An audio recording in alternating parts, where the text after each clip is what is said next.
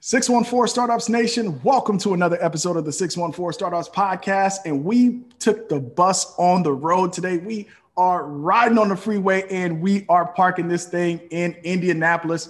This is our first time outside of the state of Ohio, but welcome my very special guest, Ms. Kelly Jones, managing partner of 68 Capital and also one of the co-founders of the Be Nimble Foundation.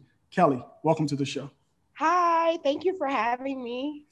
Well, it's great to have you here. We had another conversation offline. We thank God that you could be here. We thank God that you're feeling better. So, yeah. Hey, I've been looking forward to this conversation ever since I learned about the work that you guys are doing at Be Nimble and at 68 Capital. We're going to get into all of that great stuff, which is what I think the audience really wants to hear because everybody is buzzing about venture capital in the Midwest. But I want to take the time to get to know you. So why don't you share a bit about your personal and professional background?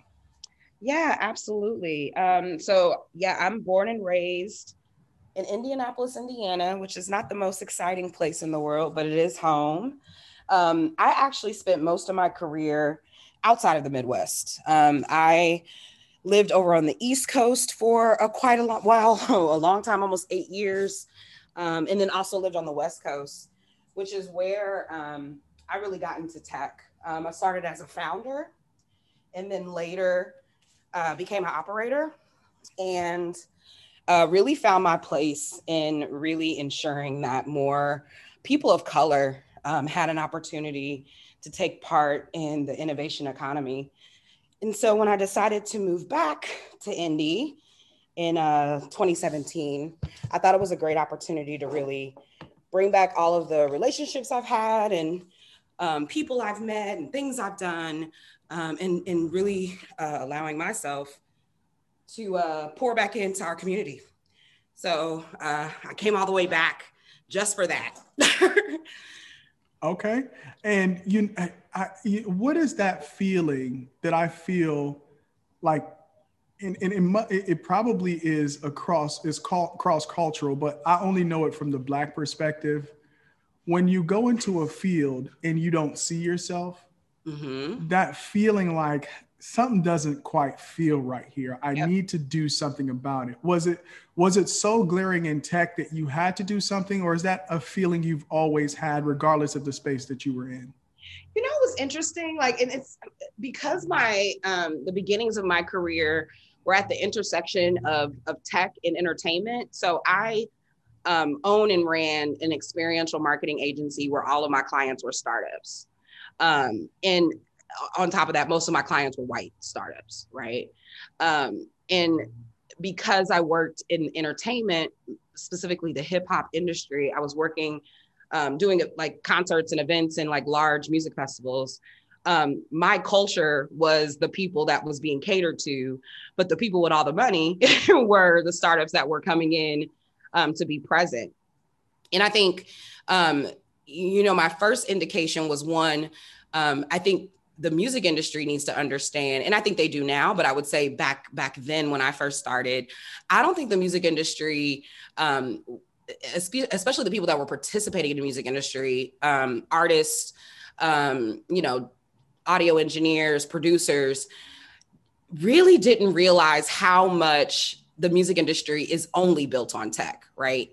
Like when you think about how music is made, how it's marketed, how it's distributed, all of that is tech, right? That was back when the blogs were popping, Two Dope Boys and Hip Hop DX and all those kind of places. And so literally everything that we had done had been in tech and we were running it, but we owned none of it. And that was my first indication, right? And so when I switched from being a founder or, an entrepreneur to an operator, it was actually after I worked with, I think I spent 1.5 years, almost 2 years, working solely with music technology companies, both hardware and software, doing the same stuff, event activations, go-to-market stuff, in-person events, and later ended up working for Akai, and Young Guru, who's Jay-Z's DJ and engineer, was a brand ambassador on that with Akai at the time. And when we finished our engagement, asked me to join his team. And, Young Guru brilliant, like one of the smartest people I've ever known. Is Jay-Z's DJ, an engineer, a photographer, like he's all of the things, right? A creative, a tech guy, like all of these things. Howard grad, like he checks all the boxes, but is also brilliant and really told really great stories and connection points to why music and technology was important and why Black people needed to be in it more often, right? So I think it was the combination of like my experience, knowing that we are controlling a medium that we own nothing of, to working with someone that worked in that medium, also trying to convince Black people to be in tech. And at that point, like I said, I got the bug, and I was stuck on it, and it became my mission. And it's been my mission, since at this point, 2010 is when I started kind of on this journey. And so then I moved out to LA and ended up working for Hip Hop DX as director of sales and marketing, and then later moved to Blavity, and got this opportunity to really think differently about what showing up really looks like. And for me, it all meant ownership. It no longer meant to me, let's get people jobs at, let's get people jobs at other Black-led companies so that we don't have to worry about what it looks like when we don't have any ownership, right? Like, let's have ownership be representative from the top to the bottom. And I think that's the thing that's driving me. That's the thing that keeps me motivated every day. It's the thing that keeps me waking up every day. It's also the thing that I think keeps us going and keeps our work really relevant. And I think that's why it's become so important. Yeah, and I think it's one of those things where, at a very foundational level, it's that desire to belong, right? It's that some things just don't need to be said. It's that head nod. Mm-hmm. You could give, and like just some things don't need to be said. So for me, it's at that foundational level. But then, like you said, it's on the ownership level and wealth creation. Yeah. But even beyond that, it's job creation, right? It's the ability not to only make yourself wealthy, but to bring others along and make them wealthy, and then graduate to that next level where now you're investing in people with the wealth that you created, not only for yourself, but the people who were part of your founding team. Absolutely. And so how did that manifest itself after, you kind of worked in the music industry and then made that leap to tech? How did that desire to do exactly what you've just explained manifest itself in the work that you're doing at Be Nimble and now at 68 Capital? Yeah. So I first learned about accelerators in, I believe, probably 2013, I believe. I think it was before I moved to LA. And it was around the time that they were spinning up. So Techstars was like the first company I learned about that did accelerators. And they were spinning up, they had just started spinning up industry-focused accelerators. So they were doing a music one, and Young Guru was involved. And so at that point, I was like, well, I didn't even know accelerators existed. Like, I didn't even know those were a thing at the time. And I got like obsessed with the model. I've always, I've been a founder, I've been an entrepreneur, I've obviously supported entrepreneurs, I've worked in businesses. And so knew that I had, some expertise to share, and had an opportunity to sort of take part, as a partner and mentor in that accelerator. And I think that kind of gave me the energy of really wanting to do that, really wanting to work with founders, really wanting to be aligned with founders, help them get to the place where they can succeed and later raise money. And so that was the foundation, that was the basis. And then obviously the other side of that was to your point, job creation, career, and things like that. And so we picked those two umbrellas for Be Nimble Foundation. So we focus our efforts on talent and we focus them on entrepreneurship. Under talent, we actually have our own coding programs and our own training programs that do sales and customer success. We train them usually 30 to 90 day programs, and then we place them into jobs. And that's both jobs locally, outside of Indiana, across the country. And then the entrepreneurship side is an accelerator, now a series of accelerators, and then also workshops and seminars.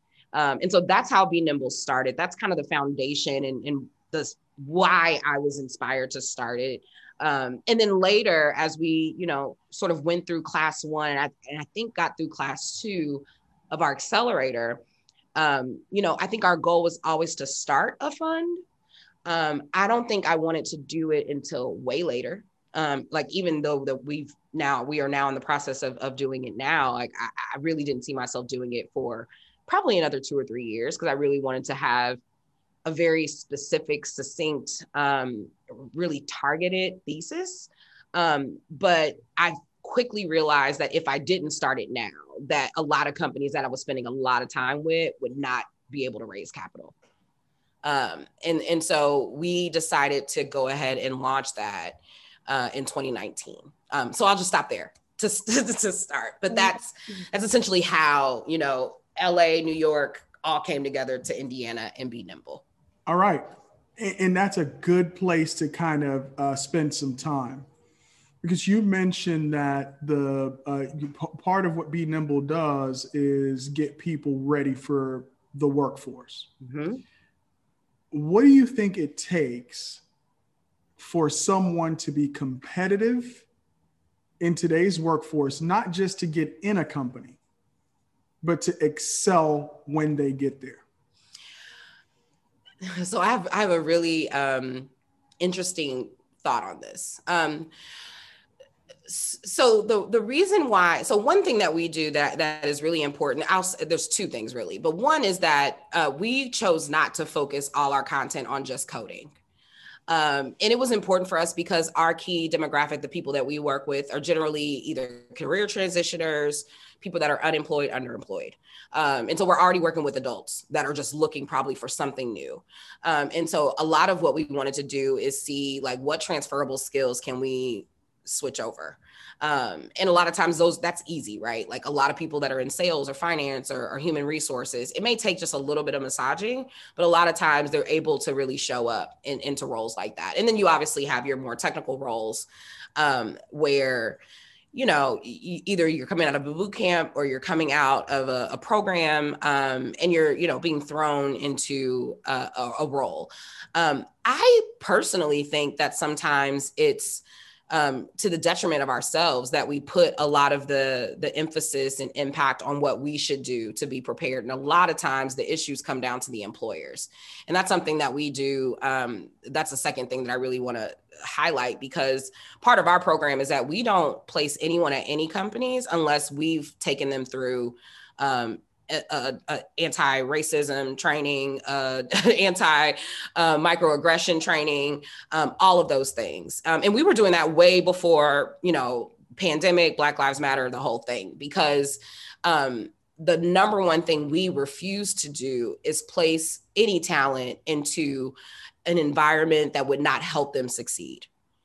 Because when you're talking about people that are coming from probably a whole different world or transitioning into a new space, they need support and they need patience and they need time to be able to get up to speed on everything. And I think there's this stain a lot of times on, you know, boot camp talent, you know, where it's like, oh, they're kind of rough around the edges, or, oh, they need a little bit more, you know, polish. And I think sometimes it's like, if we really want to diversify our tech workforce, or at least these employers that say they want to diversify their tech workforce, that cannot be an excuse, right? There's a lot of people that get jobs that don't look like us with far less credentials. So let's get that very, very clear. Right. And I think, you know, it's the thing that everybody defaults to, oh, well, teach people how to code. Right. Well, right. It's both the hard skills and the soft skills. Yep. And what you find is that, you know, if it's not the hard, then it's the soft, right? And so it's to your point, it's training people who oftentimes maybe haven't had experiences in how to move in certain environments. And so the idea is, well, I'm skilled, but that soft side is so critical. What are your thoughts on that? You know, I think everyone has, you know, hard skills, soft skills stuff, especially if you've never been in a corporate environment. Again, I also think that's why I think a lot of times employers should have some more patience with employees. I know that they're getting paid. I know that they're there to work and to show up and just do their job. But I really think that if we really want to ensure that our our institutions, our organizations are truly diverse, and we are supportive of diversity and we want diversity, that I think employers have to also step up and like kind of shed what they see as a negative and really try to figure out how to support those people. You know, it's easy to hire as many Black people as you want, right? Like you can go to, you know, all of the events, you can go to all the HBCUs, you can scrub LinkedIn, you can, you know, hire 20, you know, Black or Hispanic or Latinx people, right? If they don't stay, that number means nothing. And a lot of times the reason why people don't stay is because of that lack of support, the lack of really great feedback, you know, the microaggressions, they're not feeling like they belong, culture that doesn't really feel like culture.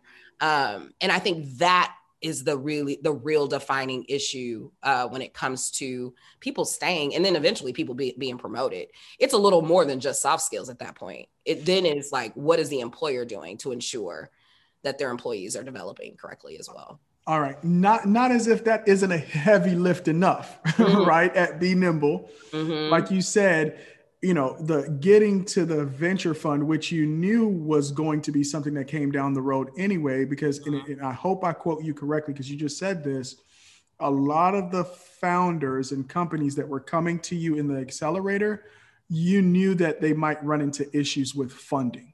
What was it about what you were seeing that made you come to that conclusion? Yeah. So it's a few things. So one, obviously, lack of diversity behind the table. There was no one that was making decisions that were representative of the founders that I work with. And the founders I work with are all Black.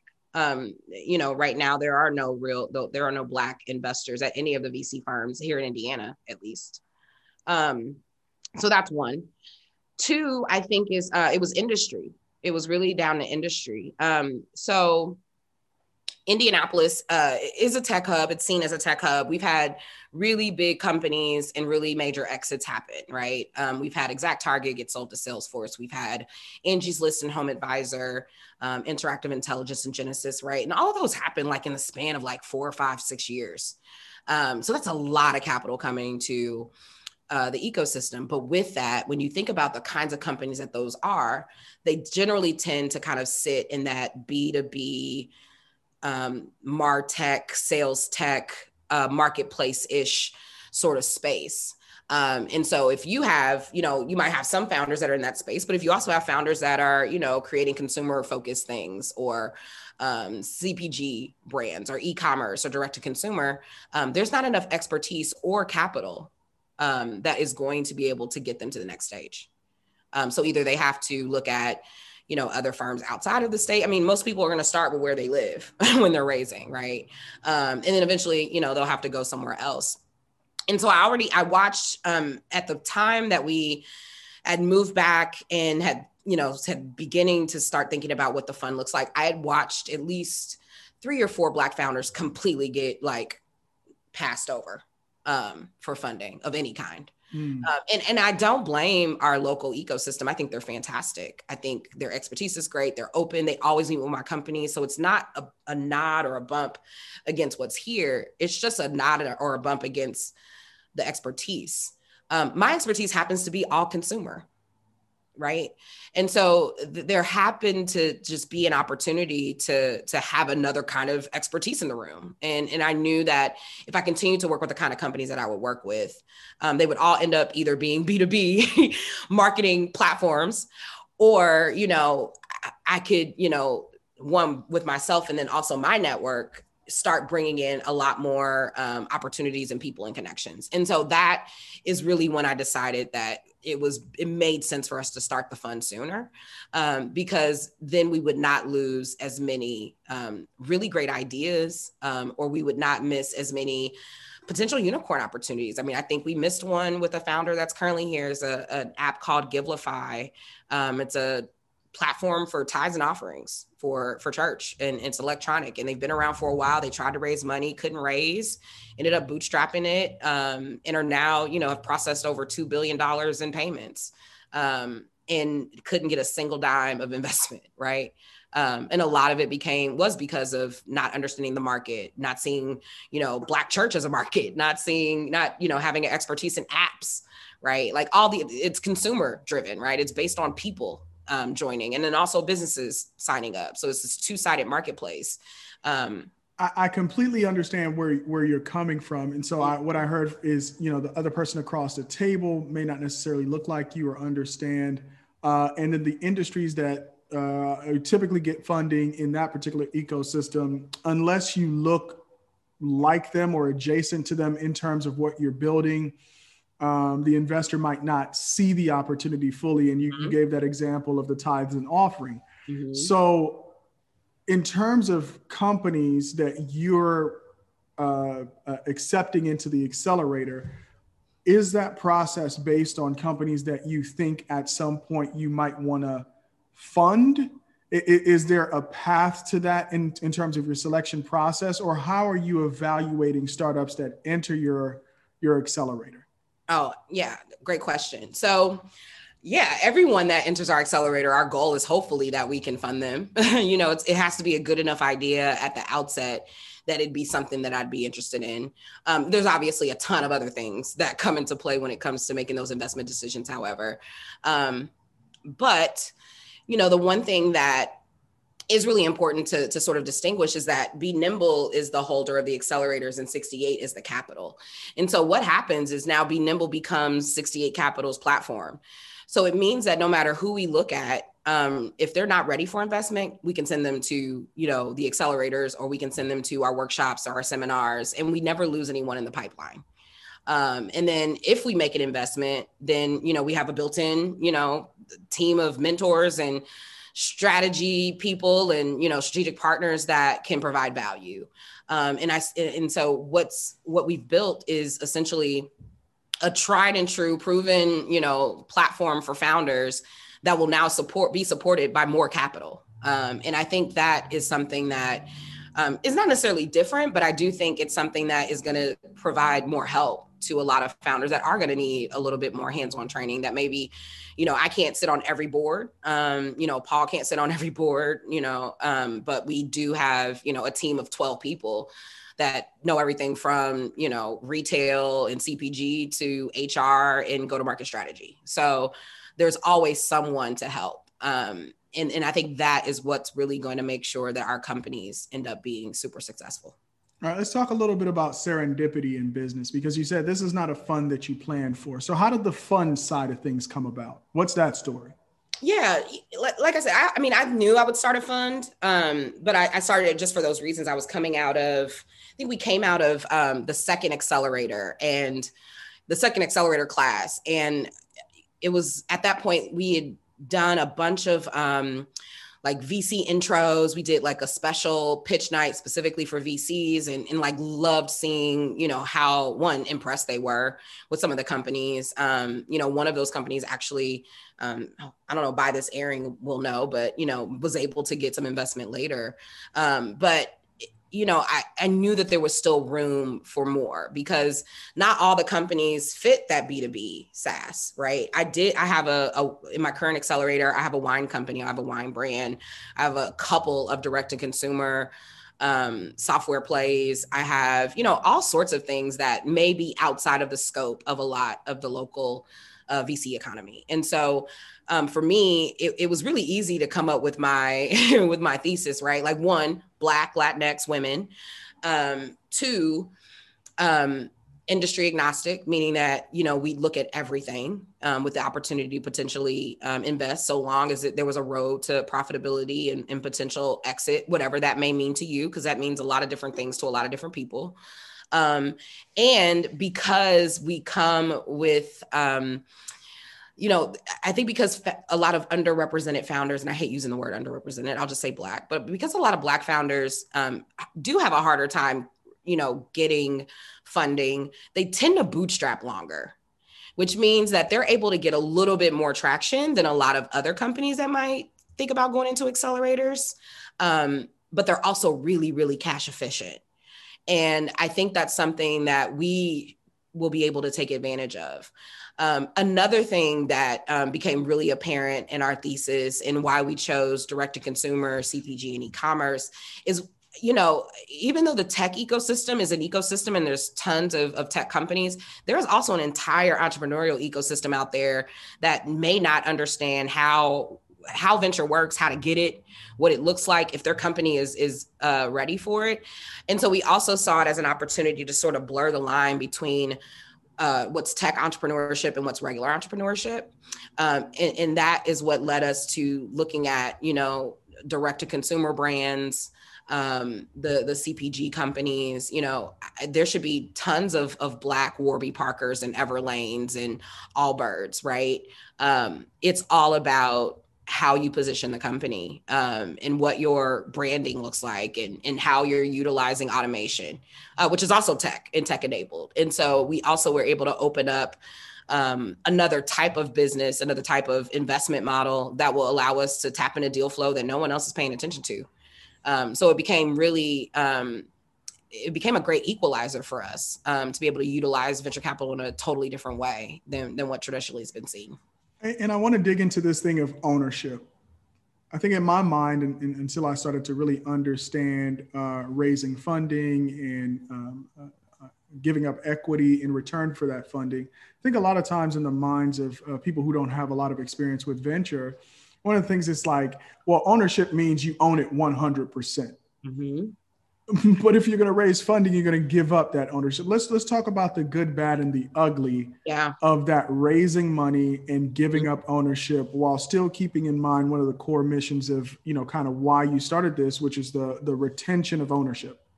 I'm so glad you asked this, because no one ever asked me this question, and I have a very solid opinion about it. So a lot of times venture capital can come off as predatory. I'll say it out loud, right? Like, it's all about how much can you own? Can you get double digit ownership? Like, these are all the things that, us as venture capitalists want, because that means better returns and all these great things. But what we also see are people that continue to raise money and get these high valuations and aren't really building profitable companies, right? Like, we saw that with Uber, we see that with WeWork. So there's something wrong there, right?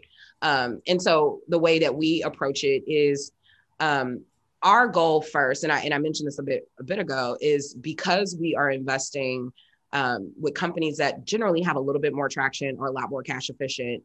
They raise what they need, but their road to profitability is in a place where all they really need is a round of 2 of investment to scale, and then they become self-sufficient to where they don't have to raise anymore. So the companies that we're investing in most of the time, and hopefully this will be the case, and I'm keeping my fingers crossed, don't have to raise past a Series A, which means they stay not as diluted as they normally would be. I would love for all of our founders to be able to maintain ownership upwards of 50 to 60%. And that's at the low end. Because it is still very important for me that they have ownership, because that is what's going to be the way that wealth is passed down. And I'm not, I want to invest because I see passion in a company or in a founder. I want them to feel like they have ownership in their company. And then I want their employees to make sure they have ownership too. Because when those exits do happen, or when someone is acquired, then everyone is able to win. And I think that's what we need and deserve. I think we have to be a little bit more, in my case, I call it forgiving, right? Of those big sort of fundraisers and putting a lot of capital in a company that may not necessarily need all of that capital. There's some responsibility there. And so the way that we try to maintain ownership is in trying to be as mindful of that as we can. That's great. And, it's funny that you have to remind kind of the startup world in general that it's important to build profitable companies, right? The fact that folks need to keep going out and raising money and giving up more and more equity is because they can't get to that quickly enough. Mm-hmm. And like you said, the founders that you're finding, because they have no kind of expectation, right, that they're going to be able to go out and raise, they tend to bootstrap longer, and they're further along in getting to profitability than others have to be. Yep. Let's talk about market fit. Oh, I'm sorry. Go ahead. No, you're fine. You're fine. No, I was just saying the road to product market fit is so much shorter because they spend more time getting there before they even raise, right? Right. As opposed to raising when it's just an idea, right? That's why you have to raise so much, because you're like trying to figure it out. You know, you're pre-product, pre-revenue. But when you're a little post-product, post-revenue, then it's like, we just need to build a new product because the MVP works and we know it works, right? Like that becomes really, really interesting and really fun. And what happens when more of those are happening, right? Yeah, and we're actually in the market solving problems, and we have customers to prove it, and the customers love us, and they want to keep, you know, they're referring to us, we're retaining them, and all of those things. So in terms of where you're pulling startups from, for the accelerator and for startups that you're looking to invest in, is this a national fund, a regional fund, or there are particular areas that you're highlighting? And then what are you looking for either if they come to you directly and you like the idea, you like the company, you want to invest, or they go through the accelerator? What's the average check size that you guys are writing? Yeah, so we are regional. We say between the coast. So for me, that means anywhere, you know, that's not California and probably New York. So we can invest anywhere between the coasts. We do have a focus on Midwest and Southwest because that's where we are. We are on Fund 1, so it's a smaller fund. And so we want to focus more on, you know, sort of Indiana, Ohio, Illinois, Kentucky, you know, in our kind of our stratosphere, our circle of influence that we're right next to. And our initial check sizes are anywhere between 200 and 500.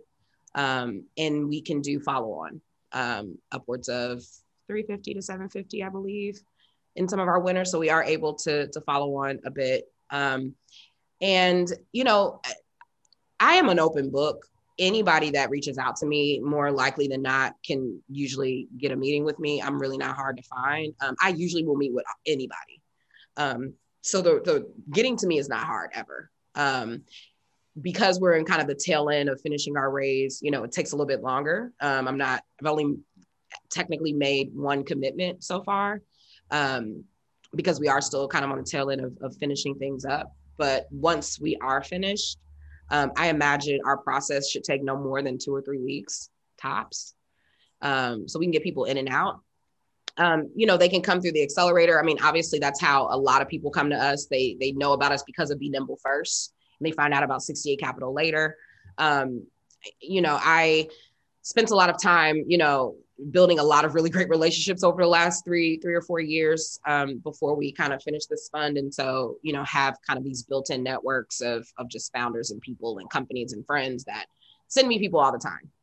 And so finding companies is actually not as hard as I think a lot of people make it seem. Maybe it's just because I stay outside and I'm always looking for people, but finding them is great. You know, I think also being formerly a Techstars keeps me really tapped in into all the companies that are going through Techstars. And so I try my best to mentor as many as I can and meet with as many as I can and help, you know, my old PM and MD buddies if they need, you know, recommendations of companies. I also did VC Unlocked, which means I'm now tapped into the 500 Startups Network. And so I also get to, you know, kind of pull from my peers, which is really great. And that's really been helpful too, because with having other people that are, you know, Fund 1, Fund 2, also focused on diverse investing, that's opportunity for us to co-invest. So a lot of times we are bringing opportunities to each other, which is also really cool. So yeah, it's coming from all sides, but it's not hard to find me and not hard to get in touch with me at all. That's great. And speaking of getting in touch with you, so if somebody's listening to this interview, they see some of the content that we're going to put out after this, and they want to participate in the accelerator, or they want to pitch you their idea or their company, what's the best way to get a hold of you? Yeah, so email is always fine. I'm Kelly at 68. It's very hard to mouth that. So it's the word 60, the number 8 .capital. That's my email. And then I'm everywhere online, in LinkedIn, Instagram, Twitter, Facebook at Kelly Nicole. It's Kelly with an I, Nicole with a K. Okay, great. There you have it, guys. You have the history. You have the companies that she's working on. You have her investment thesis.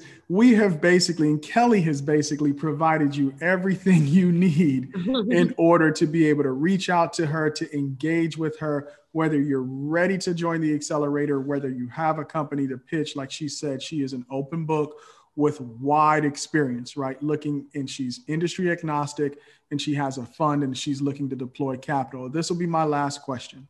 And this is, again, a bit of serendipity. Last week, I sat down with Sam Badu of Fleury. Ah. He was on last Wednesday. Mm-hmm. And then I look up and I see, and this is the same day that I think he participated in your pitch competition. Uh-huh. And he actually won. And the thing that stuck out to me was that he received, I think it was $15,000 with no dilution. No, none. And you know, people talk about what their values are, but even before we had this conversation, your values were already on display. And we just explored the issue of ownership and ownership retention. And so that's just a sign that, you know, Kelly is the kind of person who, you know, sticks by her word, and she demonstrates that in the real world. Now, that's a little bit of praise. I wanted to ask you about this. Okay. This is my last question. Companies solving problems on the continent. There's this idea that in the diaspora, right, Africans or people of African descent, Black people in America, in Europe, Asia, etc., tend to solve problems for where they live.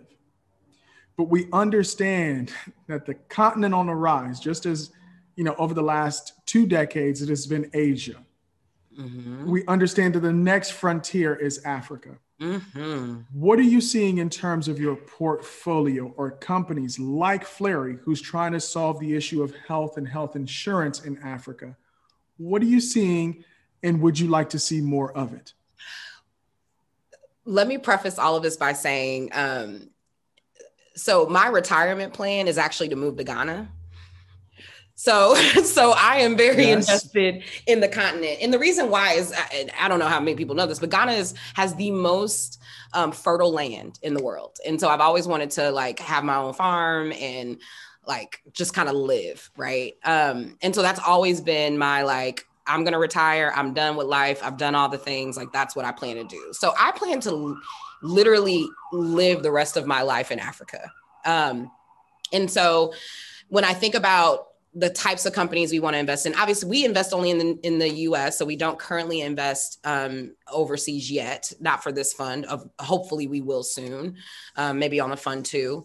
But I am very tapped into what is going on in Africa and keep my eyes and ears to the street of what's happening on the continent, which means I get the privilege of meeting and talking to a lot of founders that are building things specifically for the continent. And so that is just really important to me. I remember the first time I talked to Sam, because we got introed, I believe by Rev1 Ventures introduced us. And first meeting, like we talked, I usually set 30-minute meetings. We talked, he told me what he was doing. I asked my questions. I said, hey, technically my accelerator is closed. Like the applications are closed, but I'd love for you to participate. So can you apply? And I'd love to have you. And he did, and Sam is super smart. I think what he's doing is top notch. And I don't even think he understands the magnitude of the possibility of growth of what he has on his hands. And because he does it with such grace and with such just, I don't want to say humble, because humble is not the word I like to use, but I mean, it is humility, right? He just wants to solve a problem, and it's super clear. And I think it was clear to our judges. I think it was clear to our audience. It's definitely been clear to our accelerator class for this year of what he's doing. And so it's important for me to look at and invest at anything that's helping what's happening over in Africa, because I don't see anything but opportunity. And if that's where I plan to live, it's gotta be up to par with how it needs to be. So I'm betting all my money on Black, no matter what country. Okay. Hey, listen, we're going to end it on that. We couldn't have ended it on a better note. And folks, this has been Miss Kelly Jones of Be Nimble Foundation and 68 Capital. And I got to leave you guys with my one takeaway. And the thing that's resounding with me the most is ownership.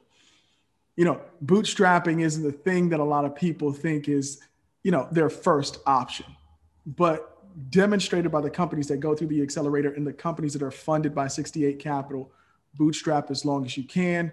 Try to get as much traction as you can. And the payoff for paying that cost up front is the retention of ownership long term. Thank you for joining us on another episode. Peace.